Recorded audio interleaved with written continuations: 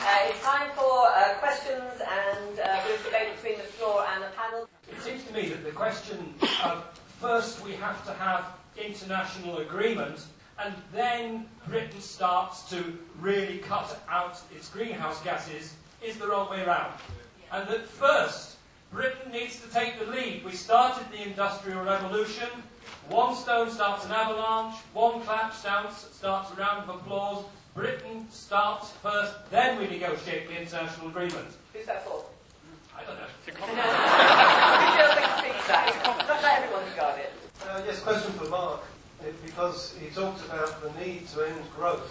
But I think when you've got 80% of the world's population go to bed hungry every night, it's not really going to go down very well with the majority of the people of the world. Haven't we actually got to talk about redistribution?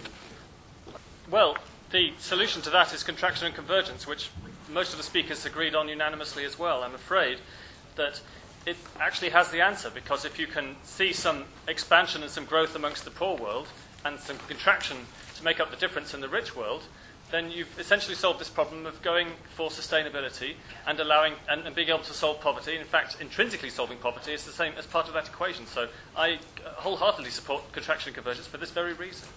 Michael Mitra, do you accept that if we're going to cut greenhouse gases sufficiently and fast enough, we must accept lower standards of living in many parts of the world, including especially Britain?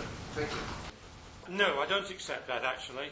What I do accept is that we need to change drastically the way we do things, but it needn't necessarily be that we have to... this is Caroline's point, actually. We don't necessarily have to project ourselves as having a candle in a cave. I mean, if you go back 50 years to how we created energy then, there was coal, there was smoke in London, and actually we've moved away from all that. We've now got cleaner air than we had 50 years ago. What a gain that's been. And we should be projecting how we can get further gains in the future. If we have energy efficiency and conservation, for example, incentivised by the Chancellor, we actually cut our energy needs, people are better off, and we actually have helped the planet. They aren't opposites. I think that raises a huge question, because it isn't economic growth that the world actually needs. The demand for growth doesn't come from individuals, although we all want to be prosperous, we all want to be comfortable, and of course the 800 million who go to bed hungry every night want it most of all. It is capitalism, actually, is the cause of the demand for continuous economic growth. And what the whole climate change thing is bringing up, and of course the politicians around the world are absolutely terrified of this, it requires a wholly different economic as well as a different energy order. And if we had that, then I think the world profoundly changes, and for the good.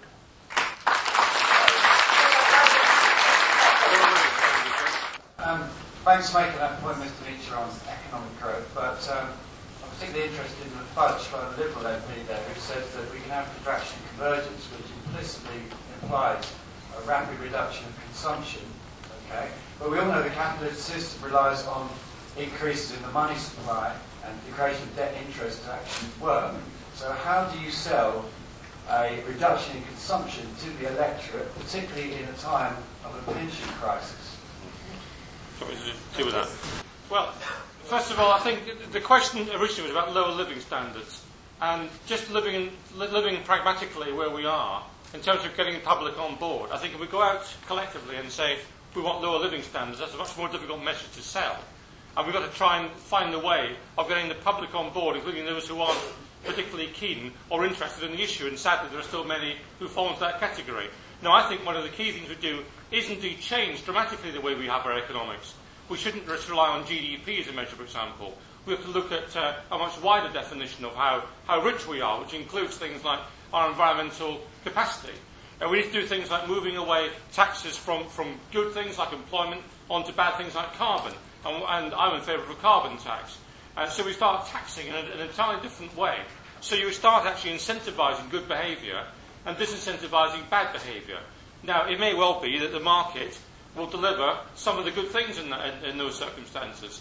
The market's out there, whether we like it or not, and we're not going to change all that in 5 or 10 years. So what we can do is change the taxation system so that people do the right things. If you start making it far more expensive to travel by air, for example, and far cheaper to travel by train, then that's one thing you can do. You can do the same thing on energy. You can make it far cheaper to get energy efficiency and far more expensive to burn fuel. You start using those economic instruments and you start changing behaviour quite dramatically. It's a big question. I'm going to ask Caroline to come on this. I think that this is a bullet we have to bite, if that's not a very nasty metaphor, and it seems to me that to some extent we can't fudge our way out of it.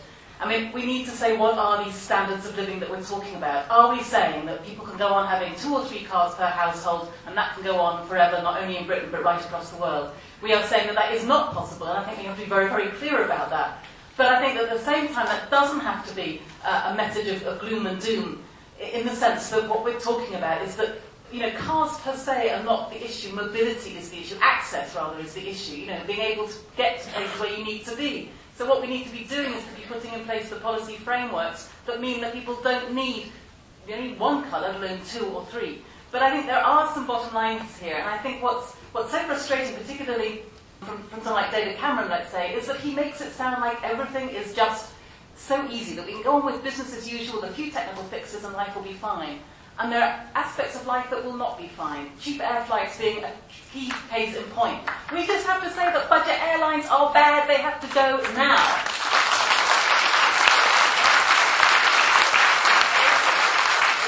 Down here, then I'm going to have a women's only set of hands up.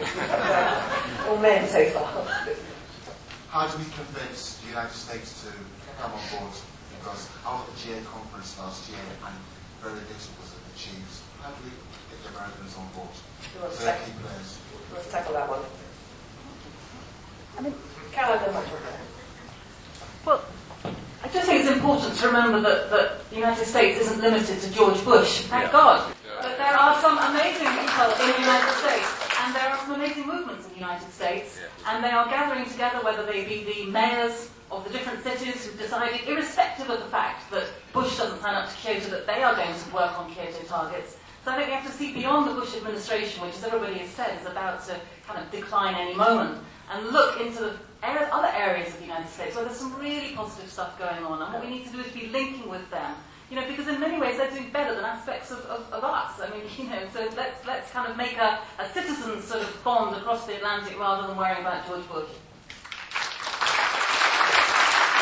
Well, very briefly, as Caroline says, Bush does not equal America. I mean, that's a very important point. The governors of the states on both sides, on California, Schwarzenegger, New York, Michael Bloomberg, are actually in favour, voluntarily, of carbon emission reduction against their own federal government. That is remarkable. There are 150 local authorities, executive mayors of major cities, all of whom accept that that's the way the world's going. There is industry which is seeing that's the way the world economy is going to go. Jeff Immelt, who is the chief executive officer of General Electric, one of the world's biggest companies, has himself said, realizing that that is what he's going to have to do if he's going to have to sell in future, that he is voluntarily engaging in carbon emission reduction. And believe it or not, and I could scarcely believe this, Walmart, who I believe, as if not world enemy number 1, quite near, there is one of the, I don't think it's the chief executive officer, but one of the leading officers on the board of it, has himself also agreed that despite all the other awful things that Walmart is doing, they are going to reduce by 20% within 10 years. So an awful lot is happening. And don't forget, Bush will only last 3 years, and the way he's going, I hope and believe it won't even be that.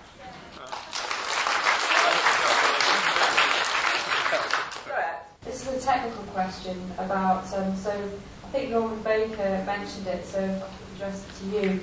I don't really understand carbon sequestration because, to me, it seems like a very, very new technology, and it's akin to burying things under the carpet as far as I can tell, because how do we really know how it's going to affect, how it's actually going to work later on in the future? Well, I mean, burying this stuff, it just doesn't really seem... Yeah. Well, there are 1 or 2 areas where it's already working, and there's been a good deal of work actually in America. There's a pilot project starting off, of course, at Peterhead in Scotland, and I think there's one in Norway as well. So it's a technology which the indication suggests that it will work. Now, let me be quite clear. If we were starting from scratch I would not be suggesting it. I would be suggesting energy efficiency, renewables, because we've got plenty of renewables in this country, but it's not the case everywhere else. So it's not an ideal solution. But I'm just pragmatically identifying where we are now, which is that there is a growing, there's an increase in energy consumption across the world. That's going to carry on, whether we like it or not. And therefore, what we have to do is to try and make sure that we minimise the carbon emissions from that energy consumption. And if we can do that, then all these, one of the biggest contributions we can make is to try and reduce the emissions from fossil fuel plants across the world. And carbon sequestration, if we can do that, then the capture of carbon and the burying it either in old oil fields and so on is one way I think we can achieve that. It's not an ideal solution, but I think pragmatically we have to embrace that. I wanted to ask Caroline Lucas in particular, but others may know, if people have actually quantified the climate costs of war, not only the flights and the trading flights, but maintaining the armies and other forces, and of course the arms industry, and all of that economic activity, which is a big part of the world's economic activity, a big expenditure of human energy, is something that I think most people, when we're asked to give something up because of climate change, I think war would be something that...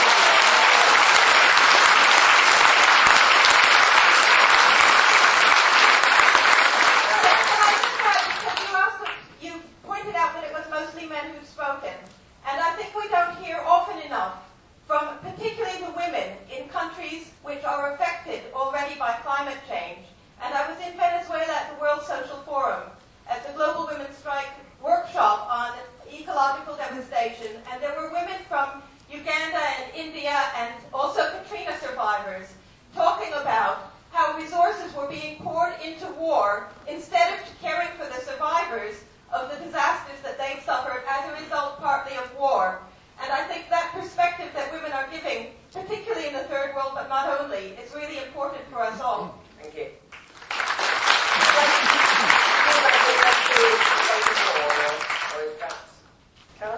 Well, the question was directed to me, and I have to say I don't know the figure off the top of my head, but it's one hell of a good question, and I think we should find the answer because it's a very good one.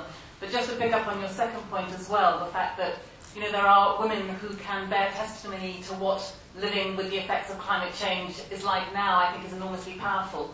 And maybe when we're trying to struggle in terms of thinking of ways that we can make this thing more real to people here, would be to have more visits of people like the ones you just described. You can actually say this is life and death for us now, and you are basically killing me and my family and my friends. And I think that might be a powerful message. Thank you. Right, now there's people in the front row, up back, and then I'm going to come down. Question for Michael Meacher and Norman Baker. There seem to be mechanisms in the system that provide very strong barriers to sensible action. And for instance, we have the Thames Gateway and the southeast of England, where we're getting hundreds of thousands of homes put on the coastal floodplains. We're getting millions of homes put in an area without enough water today, let alone in 30 years' time. And ODPM knows this, Prescott knows this, and are continually told this, and yet nothing changes. There are environmental catastrophes waiting to happen because of their decisions. What are the social and economic drivers, and what are the failures in government that mean that this continues to happen, and nothing we can do about it? Well, I think there are business drivers behind this, and you touch on an absolutely key issue, I think, in trying to understand what is happening in this country. We have a greater centralisation of power than we have ever had. It started under Thatcher, and Blair has actually taken it further. And all the mechanisms of accountability which determine what actually happens have largely disappeared. And I think this is probably the most important fact of British politics today. How are decisions made in Britain? Do you think they're made by Parliament? Forget it. Do you think they're made by the Cabinet? I think not. They're certainly not made by the National Executive of the Labour Party. The fact is they are made by one person with a very small clique, none of whom are elected around him. And it's those private deals done behind the scenes with big business which actually determine what happens in this country. And of course, they want the economic growth. They don't want the higher standards. They don't want all the environmental problems. And as long as they can fix it with him, and then he uses his power of patronage, his use of the whip in the House of Commons to force it through. That's why these things happen. And if we have to wake up to one thing in this country, we have to have a major debate about accountability, because whoever succeeds Blair has got to be accountable to Parliament and to the people. We cannot go on like this.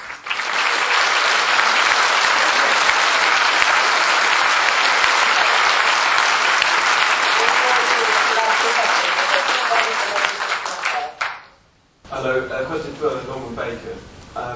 Your colleague, Colin Challen, who chairs the All Party Group on Climate Change, said that he would only be prepared to be part of a British political consensus that explicitly embraces contraction and conversion. Would you be happy to say the same thing? Yeah, well, put it this way. I believe that contraction and convergence is essential as a tool for tackling climate change internationally, and I've explained why we can't really do without it. But what I'm also keen to do is to not shut doors on people. And I think I want to pull people along as far as we can go in all parties, which is why I suggested, and I actually wrote to the other parties to ask for, if they're interested in a cross-party consensus on climate change in the House of Commons. And to be fair to the Conservatives, they responded and said they were interested in talking about that, and the government said they weren't for the time being. And we've now got an agreement. It's a low-level agreement. I'm not pretending it's going to change anything, but it's a low-level agreement between the Lib Dems, the Tories, the Scottish Nationalists, Plaid Cymru, and even Dr. Ian Paisley, believe it or not, who signed up to that. Now, what I want to try and do is to do two things slightly different in politics from what's been done before, is to move as far down that track of agreement as you can get, while still retaining the option of pushing forward for what you believe in further down the track and being free to criticise parties for not going far enough. But I think to say that every party, party's wrong totally is destructive. We have to try and get as far down the track as we can get to together. So I certainly believe that contraction convergence is essential. We're not going to get the solutions internationally without it. I agree with Colin Challen on that. He chairs that particular all-party group. I chair the all-party environment group. But I think if there are those who are further behind in terms of reaching that conclusion, rather than shut the door on them, let's try and edge them along towards that conclusion.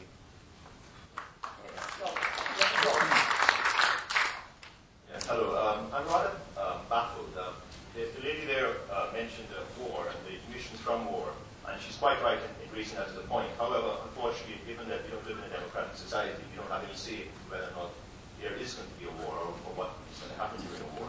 But what we do have a control over is what we eat. I'm rather surprised that the climate change activists, many people haven't adopted a meat-free diet.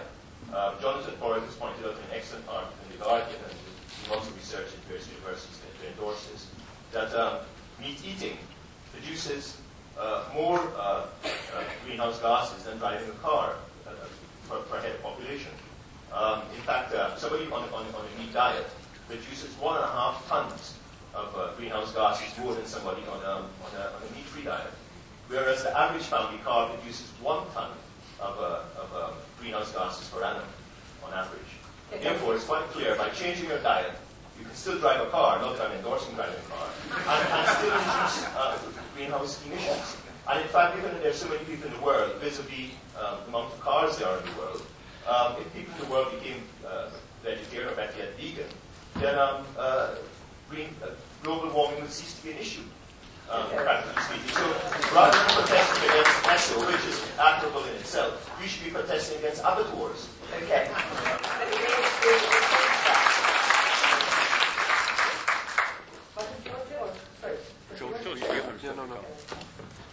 Hello, I don't want to get into a kind of a technical argument, but one of the things I have done is actually look very carefully at my own lifestyle. I am a meat eater and got the best data that I could on the impacts coming from my meat eating. And whilst certainly I agree with you that but all aspects of our lifestyle need a look in. The figures as I understand them for a moderate, low-level meat-eating diet do not actually sustain the claims that you made. The one very interesting comparison is actually taking the emissions relating to a meat-based, locally grown diet, in which meat was a small component of that diet, with a vegan diet where the components of those came from long-distance travel. And I have to say, a lot of the vegan friends I know seem to live on a diet consisting very largely of long-distance cash crops.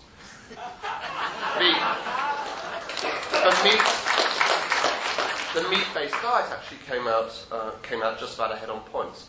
I think you make a very valid point, so I don't wish to in any way to demean it. But my understanding of statistics is there's only one thing that you can say categorically has to change under climate change, and that cannot happen under a carbon-restrained world, and that is flying. I think before we hand over to the Climate Change Campaign for a few housekeeping matters, I'd like to draw this part of the event to a close. I'd like you all to join me, please, in thanking our speakers for their contribution.